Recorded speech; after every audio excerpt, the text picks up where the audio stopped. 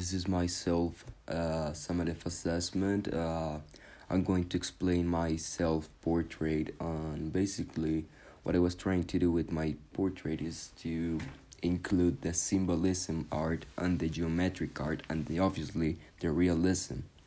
Uh, so to make a more descriptive, uh, so as you can see, the face have the part of symbolism because like there are that type of things that make me as I am, like how I am.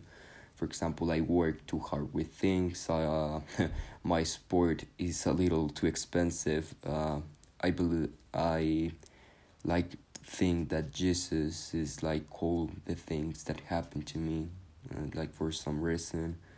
Like the 3 points is like to the continue part because I have never had the chance of knowing what's going to happen next. That's like the part of symbolism. The same shape of the head and the face is like me trying to do the realism part. As you can see, it has some like shadow and that stuff. And obviously the last part that I'm not mentioning is the geometric part. So as you can see, the hair is completely geometric with like really singular shapes that are most likely squared or rectangle or like a triangle. And in those spaces with between every square or triangle, I try to connect the word of bike.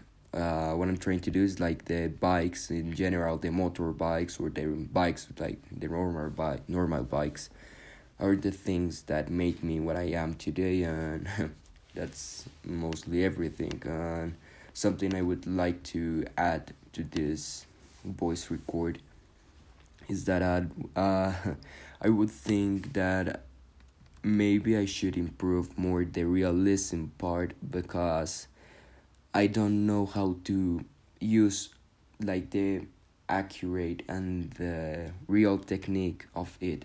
So I must like improve or develop that ability to create that type of the style or technique.